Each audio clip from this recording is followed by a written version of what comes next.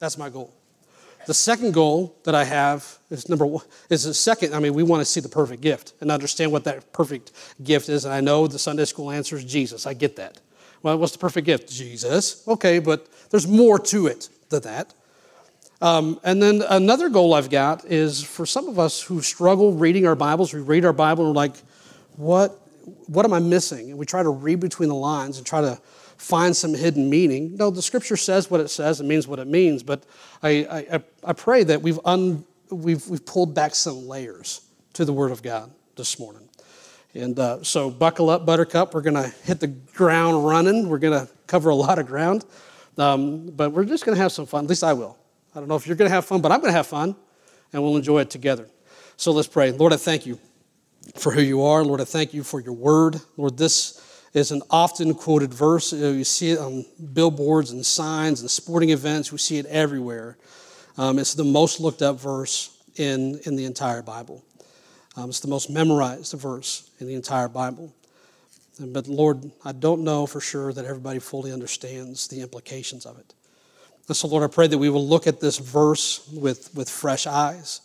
And Lord, that we'll leave here understanding, Lord, the perfect gift, Lord, that you have given us, and Lord, that we're celebrating this season. So Lord, I pray that you will guide and speak, and Lord, that your word will go forth. In Jesus' name I pray. Amen. Now, when you get to John 3:16, I think sometimes we can make verses and view verses as if they're proverbs, because it's quoted so many times, we've missed the context of what it is. And I don't want to read all 15 verses leading up to this. But I do want you to notice in verses 1 and 2, there's this guy named Nicodemus who sneaks in and he comes to find Jesus by night, right? Because he doesn't want to be seen. He's a ruler of the Jews. And he comes to him and he tells Jesus basically, hey, you gotta be from God, because only somebody from God can do the things that you're doing. And Jesus cuts right to the heart of the issue. He doesn't say, hey, I'm not from God. He doesn't say anything like that, but I want you to see what he says here in verse 3. And Jesus answered and said unto him, verily, verily, I say unto thee, except a man be born again, he cannot see the kingdom of God. There needs to be a regeneration, right? You must be born again, Nicodemus, and you're a ruler of the Jews, and so he's a Pharisee, and he would have known the law, and he would have known all the 613 laws that the Jews are supposed to be keeping. He would have known it all by heart, and yet the Lord, in the midst of this conversation, just cuts the mustard and says, okay, you need to understand something, Nick. You need to get born again. And of course, Nick is having a hard time, Nicodemus is having a hard time. I tend to abbreviate names in the Bible, but so he's having a hard time understanding this. He goes, hey, I think my mom's going to have a problem with that. And he goes, well, I don't think you're getting the point. You have physical birth and you have spiritual birth. You see that in verses 5 and 6. But then he takes it a step further. And I want you to go all the way to verse 13. He takes it a step, and this verse is just an amazing verse, and I think it gets lost in the shadow of verse 16. Verse 13. This is Jesus speaking to Nicodemus. And no man hath ascended up to heaven. Right? No man hath ascended up to heaven, but he that came down from heaven, even the Son of Man, which is in heaven. Now, if you are a Bible student, you would understand that phrase, Son of Man, has to do with the physical kingdom of God and has to do with Daniel chapter 7 and the prophecy that Jesus Christ is coming again the second time. So he's referencing a second coming, but he's also referencing the first coming. He says, listen, no one's gotten to God. And you might be thinking, yeah, but what about Enoch? What about Elijah? They didn't get there on their own. No man in the history has ever been able to ascend to get into God's throne room. Now, they tried in Babylon. They tried in Babel, right? Genesis chapter 11. And of course, they failed. And so he's making the point, listen, man couldn't get to God, but God came down to man. That's the point he's making in verse 13. Now, he's still talking to Nicodemus. It's just these two cats talking. Verse 14. He says, and as Moses lifted up the serpent in the wilderness, even so must the Son of Man be lifted up. Remember the whole thing you read about in the book of Numbers where they lift up the brazen serpent? He says, hey, I'm the fulfillment of that, verse 15, that whosoever believeth in him should not perish but have eternal life. Now, we don't have time to unpack all of that. We do that in a classroom setting on Wednesday nights. All right, so now he shifts gears and goes into verse 16. He says, for God so loved the world. So everything he just said, he uses that word for, is the culmination. It is the exclamation point. It is the end result of everything he's just said in verses 1 to 15. Does everybody understand that? And he's saying this to one man, Nicodemus. For God so loved the world that he gave his only begotten Son, that whosoever believeth in him should not perish, but have everlasting life. Hey, Nicodemus, this has more implications for you, for sure, but also for all of mankind. He's letting him know this isn't just a Jewish thing. This is a worldwide thing. This isn't just a you thing, Nicodemus. This is a worldwide thing. All right, so he lays out for us the fact that man can't get to heaven. Only God can come from heaven and come down on a rescue mission for man. And so when I just sit back, he says, for God so loved the world that he, what's the very next word? Gave. Well, what did he give? He gives a gift. That's what giving means. Giving implies a gift. But he doesn't just give a gift, he gives the perfect gift. And so if you're taking notes, you got to get this. Perfect gifts require a giver. You came to church for that one. Did you know that? Perfect gifts require a giver. It's not just anybody. It doesn't say, and a gift came to man. What does it say? God gave the gift. And it was motivated out of his love. So I want to break that down into 2 points. The first one is this, who God is. Think about that. When was the last time you just sat back and you contemplated and you thought and you studied about who God is? Because he said, for God so loved. When you use the word God, right? You automatically think, okay, creator, right? God of the universe. You automatically think that. At least you should. But man, there's a lot to that. Who God is. Who is God? Think about it. I just sat back and I grabbed my paper and I just began to write. And I began to chase down references, and it went forever and ever and ever. This is the God that gave the gift, right? So when they think of who God is, he's creator, isn't he? He's holy. He's mighty. The Bible says he's love and he is light. He is all-knowing. He's all-powerful. God is my help. God is wise. He is my Father. He is just. He is a consuming fire. He is merciful. He is almighty. He is eternal. He is King of kings and he is Lord of lords. He is Savior. He is my hiding place. He is deliverer. He is my high tower. He is pure and he is sovereign. He is good. He is faithful. He is merciful. He is gracious and he is my salvation. And the list goes on and on. That's who God is. But the second part of this is who God loves. Because it says, for God so loved the world. Now, I want you to see the juxtaposition here. Because we just laid out who God is when he says he loves the world. Who's the world? The exact opposite of the list we just gave. Would you agree with that? In fact, check this out. Titus chapter 3 and verse 3. He says, for we ourselves also were sometimes, this is who you were apart from Christ. This is who everybody you know who does not know Christ. And maybe this is you today. Foolish, disobedient, deceived, serving the diverse lusts and pleasures, living in malice and envy and hateful and hating one another. We could have chose a host of verses to go to this. But it says, for God so loved the world. What's he loving? He's loving the foolish. He's loving the disobedient. He's loving those who are wrapped up in their lust. He's loving those who hate. Think about that for a moment. In other words, he's loving a dying and hopeless world. He's loving a world that's full of sinners and those who are enemies against him. Wow! Think about that just for a moment. So it requires a giver for sure. Who God is and then who God loves, there's a great chasm between the two, isn't there? Massive chasm between the juxtaposition between a holy God and an unholy me is huge. And so the next thing I have for you is that perfect gifts require a gift. Just think about that one just for a moment. It requires a gift. It says that he gave. Now, just off to the side, you might want to write this down. This is important to get. This is a gift that has already been given. Doesn't say he's giving a gift. Doesn't say present tense. It says he gave. This is a gift that already exists. This is a gift that's already been given. Well, who did he give it to? He so loved the world that he gave, the implications, he gives it to the world, but it requires a gift. And God's perfect gift is himself. That's his gift. That's your blank. God's perfect gift is himself, that he gave. What was the answer to Nicodemus? Hey, Nicodemus, you must be born again. Well, how can I do that? My mom's going to have a problem with that. I know my mom would have a problem with that. Hey, Mom, in order to get right with Jesus, I need to be born again.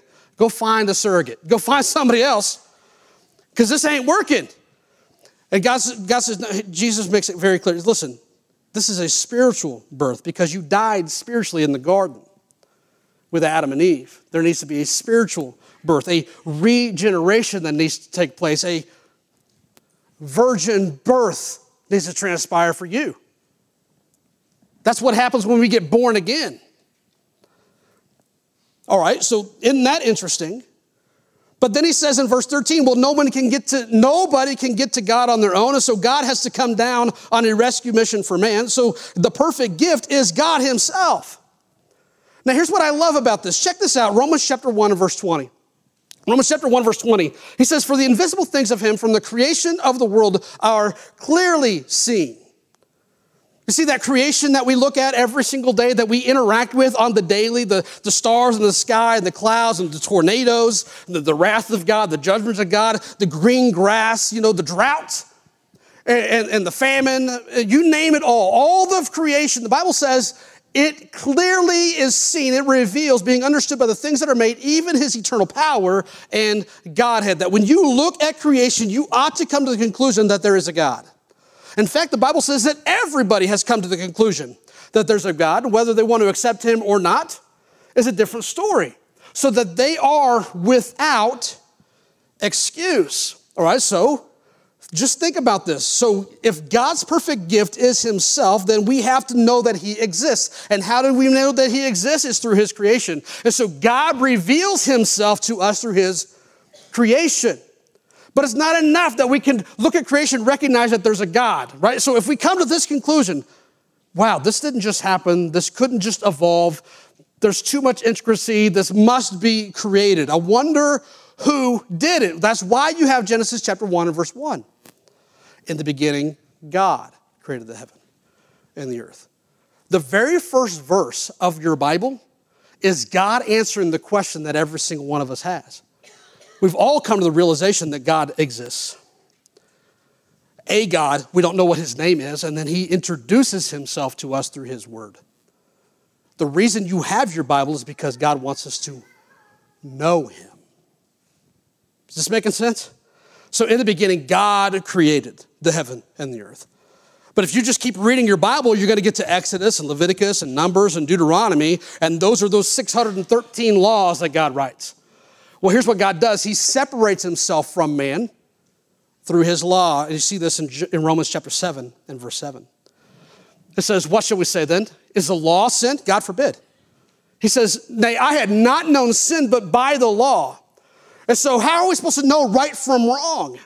Well, God puts it in his book. And so as we read the word of God and the word of God reads us, we realize, wait a second, this is God's standard of holiness. This is God's standard of righteousness. And there's no way that I can attain unto that. Can we all agree to that? You ever just read your Bible and going, yeah, I'm not doing that one. I'm having a hard time measuring up to this. And then we end up starting beating ourselves up. The idea of the law is to point out the fact that we are unholy and he is holy. That is God's standard of holiness. And if you can keep all the law, then you get to be in his presence. But the Bible makes it very clear. You mess up in one point, you're guilty of the whole thing. And there's not a soul on the planet that can do that. Amen? And so God reveals himself to his creation. He introduces himself to us through his word. He separates himself from creation through his law. Like, great, I can't measure up. All of sin comes short of the glory of God. There's no possible way for me to do that. Well, then God takes it a step further because he says, okay, not only do I have the law written in a book. I also wrote it in your heart. So check this out in Romans chapter 2, verses 14 and 15. Romans chapter 2, verses 14 and 15, this is where God says, not only am I giving you all of that, but what about those who don't have access to my book? What about those who don't have access to my law? Here's what I'm going to do. I'm going to write it upon their heart. I'm going to give them a conscience. So check this out, verse 14. He says, for when the Gentiles, that's you, that's me, that's anybody who's not Jewish and not saved. So when the Gentiles, which have not the law, do by nature the things contained in the law. People know right from wrong without a Bible. Would you all agree with that? We know it's not right to cheat and to steal and to kill and all those things. We just know what's right from wrong. How do we know that? The law of God is written on our hearts. Let's say, when people do by nature the things contained in the law, these having not the law are law unto themselves. Verse 15. He says, which show the work of the law written in their hearts, their conscience also bearing witness. You ever just been doing your own thing, living your own life? And then your conscience just goes, whew, I don't think that was right, the way that I talked to my mom. I don't know that that was right, the way I smacked my brother in the throat, right? I don't think that was right, the way I did this, or I stole that, or whatever. No, your conscience convicts you. And you realize, wait, there's something wrong with me. And so when somebody comes to you and says, hey, there's a God out there who desperately loves you, and then we come to either two conclusions. Well, I can make an excuse to him, end of the verse, or I can accuse. And their thoughts that meanwhile accusing or else excusing one another. So we either make excuses before this holy God or we make accusations to God. Well, if God didn't make me that way or whatever it may be. So when we come face to face with reality that God exists, and we come face to face with reality that I am not God, because here's the deal. You know what God does by putting the law inside of our conscience and putting it inside of us? He's letting us know that we can't keep it, no matter how much we possibly try. And the proof is in the pudding. How many of you have ever made a law for yourself and you broke it? In other words, I'm only going to eat one meal a day for a while. Like, that works for 12 hours. Because next thing you know, what do? You make an excuse. Well, it's just this one time. You don't understand how hungry I really am. If I would have been thinking, I would have made that rule for myself, knowing how much I had going on. And so what do? We justify it, we make excuses, and we break our own law, right?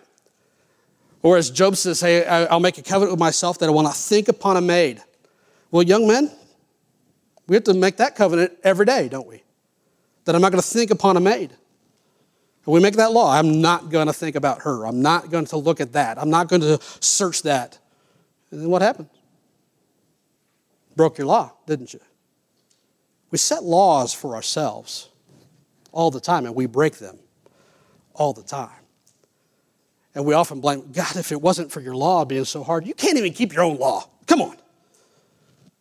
You're blaming God for his law being too stringent. Be careful. And so he does all those things. He separates us, and then he gets us a conscience. And so there's nobody that can say, well, I just didn't know. No, you knew.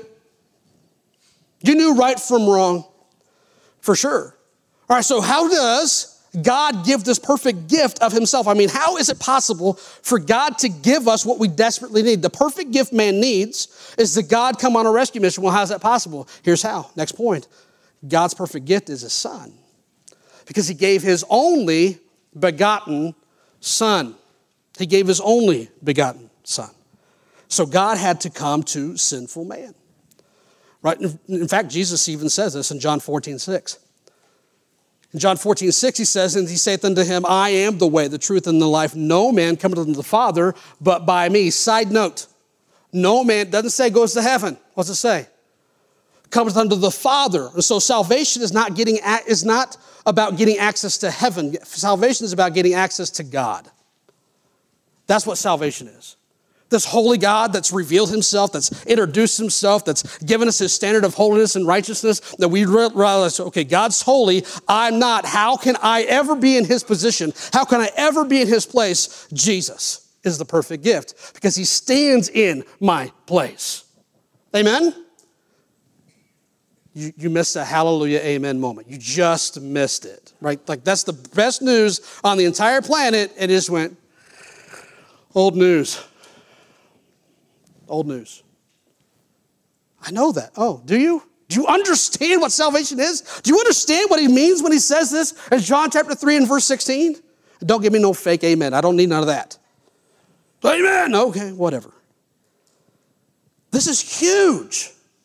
So I want you to understand right here, this is important, that when he says his only begotten son, and I know we spent some time on this last year, but for those who weren't here, you got to get this. God gave us a virgin-born son. That's your point. God gave us a virgin-born son. That's what we're celebrating. Merry Christmas. Isaiah chapter 7, verse 14.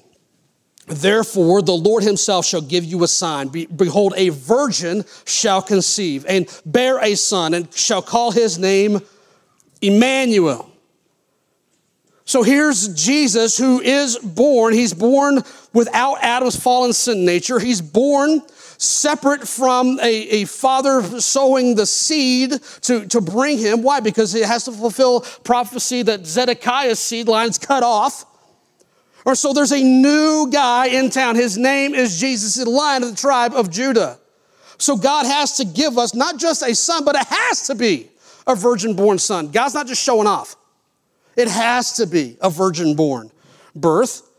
All right, so not only is he a virgin-born, but here's the second thing. God gives us a sinless son.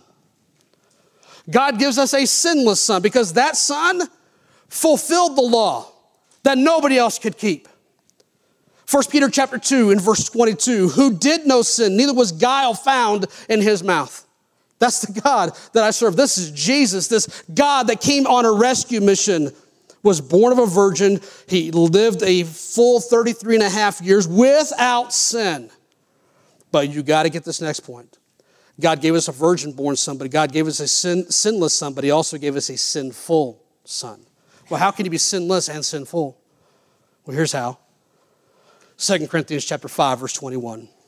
For he hath made him to be sin for us, who knew no sin. He didn't know sin. And so when they whipped him and beat him and flogged him and caused the blood to flow, and they had him carry his cross, and they carried it up to Golgotha, they nailed him to the cross, and they raised him up. In that moment, as the cross just falls, and he's gasping for air, and he's going through, you're like, this is Christmas, not Easter. No, it's all of it. As gasping for air, he became the embodiment of sin. He gave you a sinful son. And not just sin, he became your sin, your lust, your lying tongue, your hate. He became the pedophile. He became the rapist. He became the murderer. He became it all. He became sin, and God has to turn his back and reject him. He became the propitiation, biblical word for stood in your place. We need to have this son. I have to have that guy. I have to have a virgin-born son. I have to have a sinless sacrifice. I have to have a sinful son. But more than that, I have to have a sacrificed son. That's your next point. Sacrificed son. Hebrews chapter 10, verse 11. And every priest standeth daily ministering and offering oftentimes the same sacrifices, look at this, which can never take away sin. So in a Jewish context, in the temple economy, there was no possible way for a Jewish individual to have all of their sin forever taken away. Could not happen, was never done. All those sacrifices, every single one of them was a reminder, you're a sinner. We're going to cover your sin with the blood of a lamb. But we'll see you next time because you're going to do it again. And it's a constant reminder of our sin And so every year they would come, and every time they had a sacrifice, or every time they had to make an offering, they would come and the priest would do this. It was a constant reminder to them that it could never take away sins. But, love that word in Scripture, verse 12, but this man, what man? The virgin born, the sinless son, the sinful son, this man became the sacrifice after he had offered one sacrifice for sins forever. Great phrase. One sacrifice for sins forever. He sat down at the right hand of God. That's why John said to his disciples, behold the Lamb that taketh away the sin of the whole world. Not just covered it. You see, they would have understood that. All they've ever known are lambs that cover sin and not take it away. All right, so more than that, you know what happens. So he lays down his life. He becomes that sacrifice, that the lamb that was the slain. All right, take it one step further. Then God gave us a resurrected son. Whew, praise the Lord. Because all of that's great news. Would you agree with me? That's all great news? Great news. Great gift. But without a resurrection, it's like getting a toy without the batteries. Right? You ever happen that? Yeah, you get your toy, you're like all excited, like, oh, I want to play with it. Battery's not included, and every store's closed. Good luck with you. And they're all like D-sized batteries back in the day, you know. Like, who's carrying that? Not True Value down the block. You got to drive an hour. Sorry, I'm going back to my little kids' days. Let's come back. Having all that gift is amazing. And you open it, and you're like, oh, that's great. But if there is no resurrection, there is no power. Mason just preached on this last week. There is no hope, there is no life without a resurrection. So we have to have a resurrected son. Now I'm going somewhere with this. Romans chapter 6 and verse 9. Knowing that Christ being raised from the dead dieth no more, death hath no more dominion over him. So he died once, but he ain't dying again. He's alive in and of his own power. That makes him the only begotten. Because any person that's ever lived that was raised from the dead died again. Didn't they? There's only one who God raised from the dead, who never died again. That's the only begotten. Death had no more dominion over him. Acts 13, verse 33. Oh, you got to get this. Acts 13, verse 33. God hath fulfilled the same unto us, their children, in that he hath raised up Jesus again, as it is also written in the second Psalm, thou art my son, this day have I what? When does Jesus become the begotten? The day of his resurrection. You can see that in Psalm 2, verse 7. You can check that out for yourself. When you read John 3:16, he's not talking to little baby Jesus, the only begotten son laying in a manger. That's not what he's talking about. He's talking about a virgin-born, sinless, sinful sacrifice who rose up from the dead. That is what he's talking about.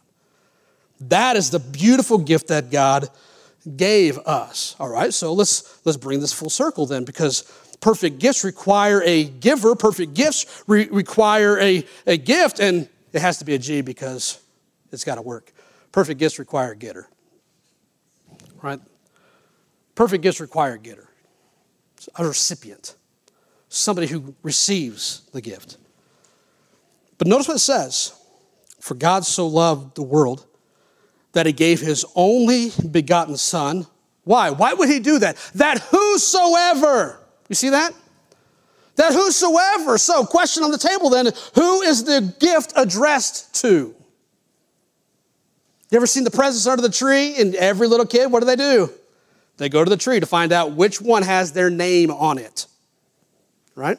Which one has the name on it? Which one's mine?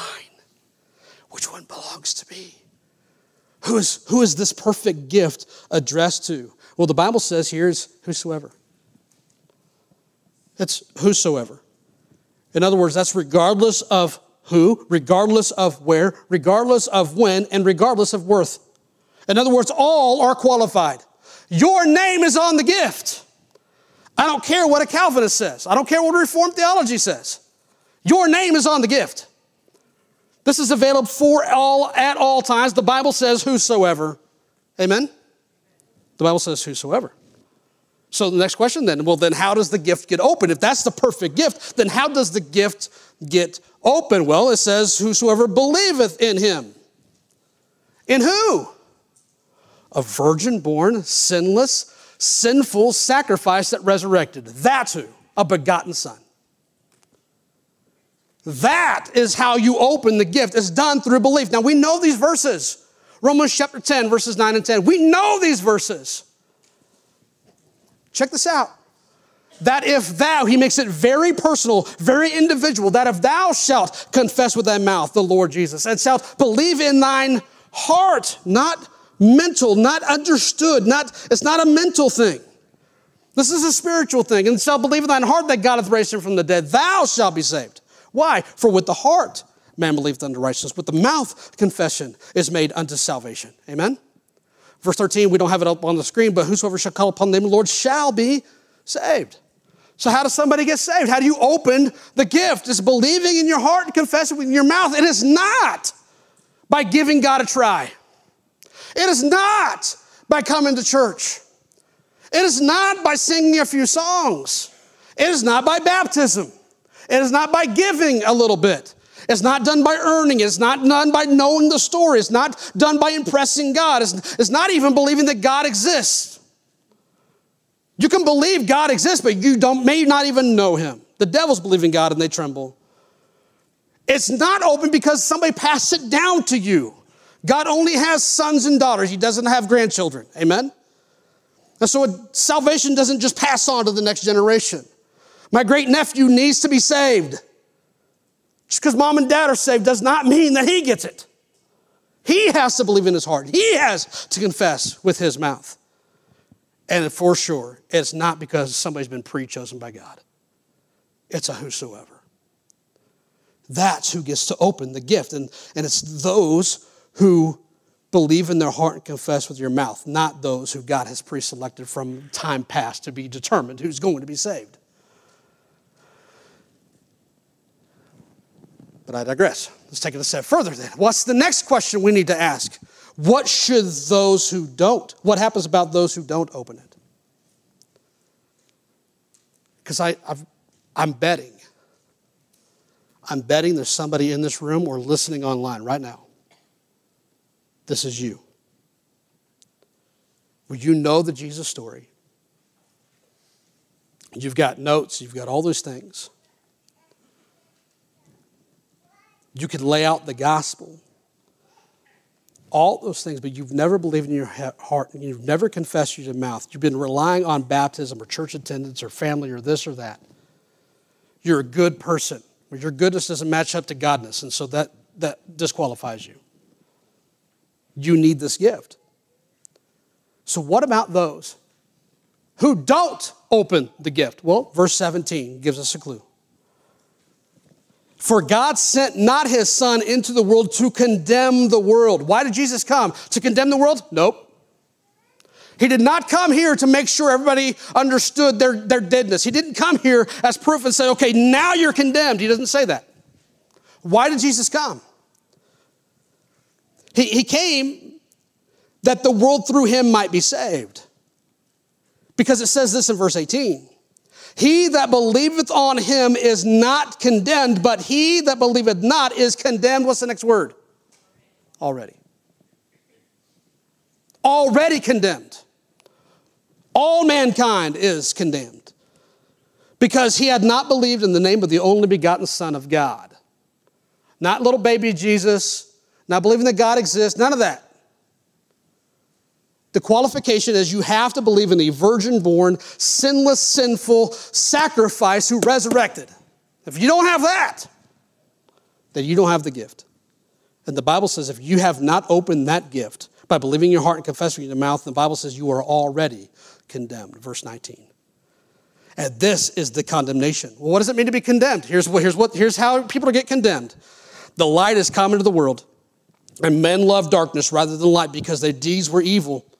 For everyone that doeth evil hateth the light, neither cometh to the light, lest his deeds should be reproved. But he that doth truth cometh to the light, that his deeds may be manifest, that they are wrought in God. So what happens to those who don't open it? Here it is, simple. Eternal separation from God.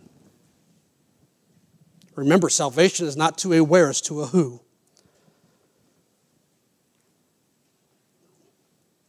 Got to get that. Salvation is about me going to heaven. No, salvation is about me being reconciled to holy, merciful, righteous God. That's what salvation is. And so somebody who has not received that gift, and maybe that's you today, the Bible says you have condemnation on you. And I say that not to condemn you even more. It's to let you know where you are. You are in desperate need of a perfect gift. And you might be thinking, well, what about every other Yehu in here? Agree. That's why many of us in this room opened it. Because we recognized our sinfulness and our need for that perfect gift. Because you're no different than any of us. We're all just as sinners as anybody else. I am chief. Just hang out with me for a little bit. You'll figure that one out real quick. In essence, you are the walking dead and you are condemned. But the greatest news on the planet is that God does not want that for you and God doesn't want that for anyone. That's why he came on a rescue mission.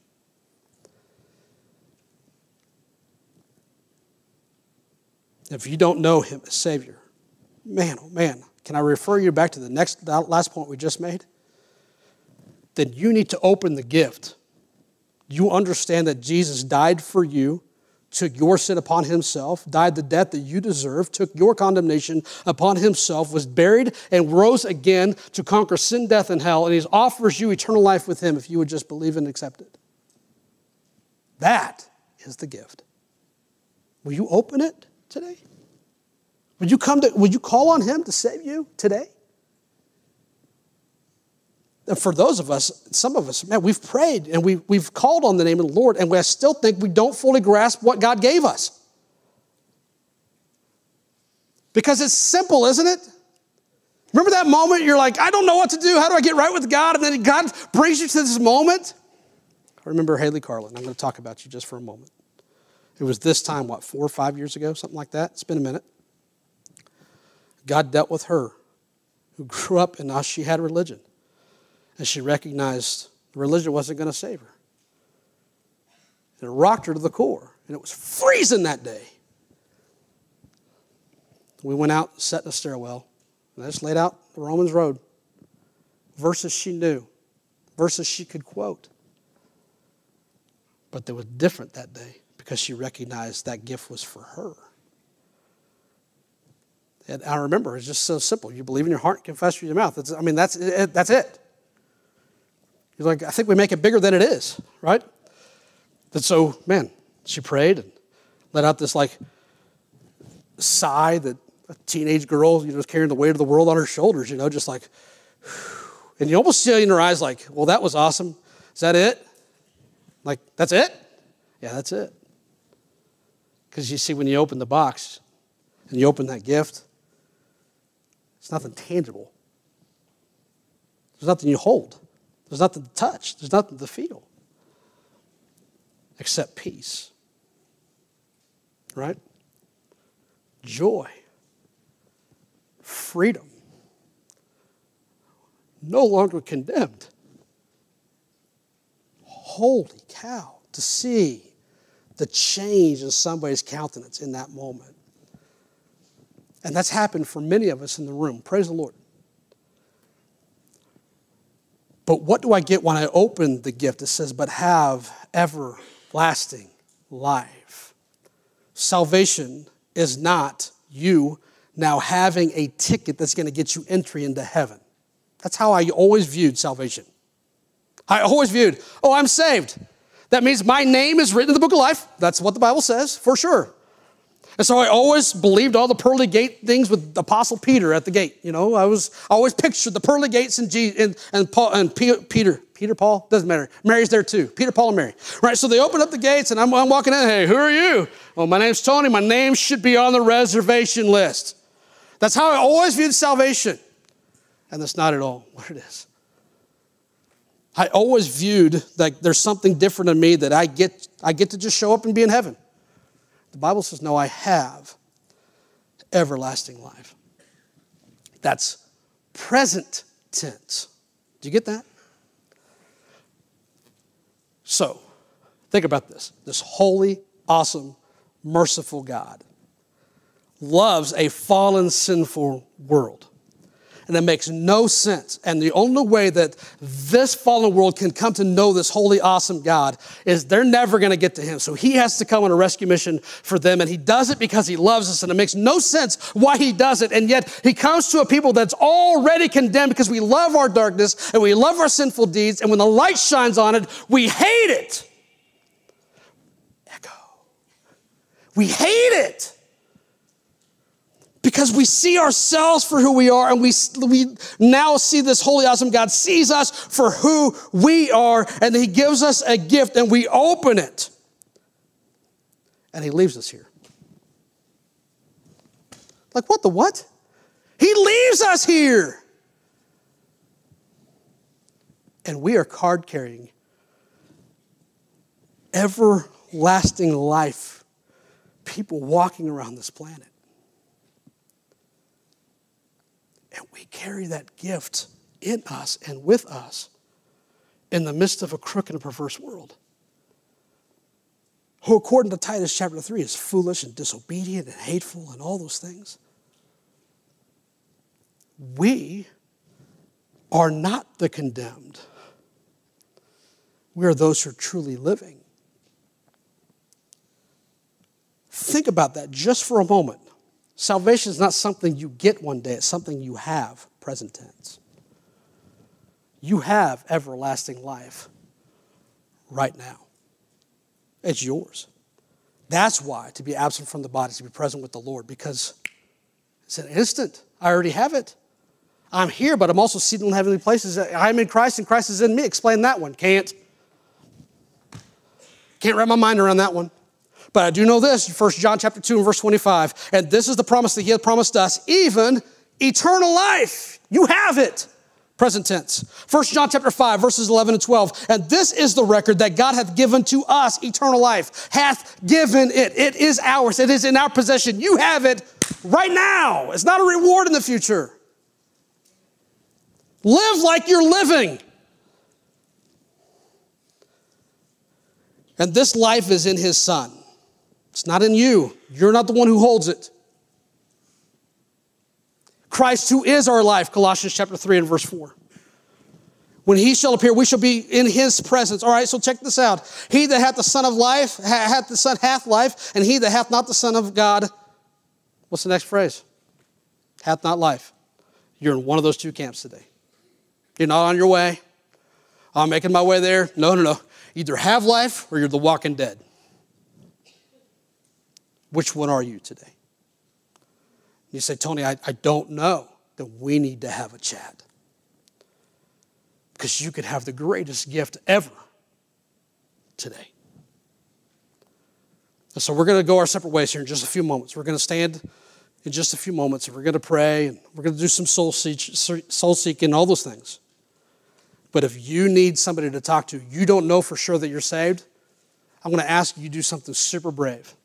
I'm just going to ask you to come and make your way right here. Man, woman, whatever. And we'll plug you in with somebody who would love to talk with you and share with you how you can know Christ as your Savior. Take you in another room, open up the Word of God, and share with you the exact same message that I had the opportunity to give to Haley, that I had the opportunity to give to Easy, that I had the opportunity to give to Scott. And these are people who I got to sit and watch as they called out and opened this gift. It's a beautiful thing. So let me end with this. Perfect gifts require a giver. That's you. You are now the giver. And perfect gifts require a gift. That's that gospel of the everlasting life that you have in you. And perfect gifts require a getter. And that's the whosoever that you're willing to give it to. You see, it drives me nuts when people try to say, well, God's only pick and chooses who gets saved. Well, how's that any different than the way that I live my life? Because I get to pick and choose who gets saved too. By sharing the gospel or not sharing the gospel. How dare I? No, if it's truly whosoever, then that's every who. everywhere, and every when. All are qualified. So please be that giver with that gift to any getter. Let's stand together.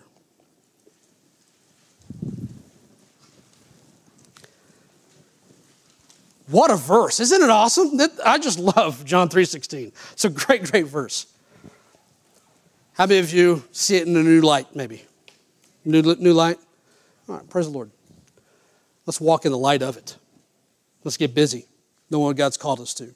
So let's spend some time. Let's just go to the Lord, spend some time with the Lord, and maybe there's somebody here who says, you know what, I don't know for sure that I'm saved. I haven't opened that gift. I would love to talk to you. I know it's going to take a lot of bravery. I'm going to ask you to just step out of where you are as we pray, and you come up front, and we'll take you in another room and share with you how you can know Christ. Don't forget there's a meeting right after this for our connections team. But let's do some business with the Lord, and then I'll close this out.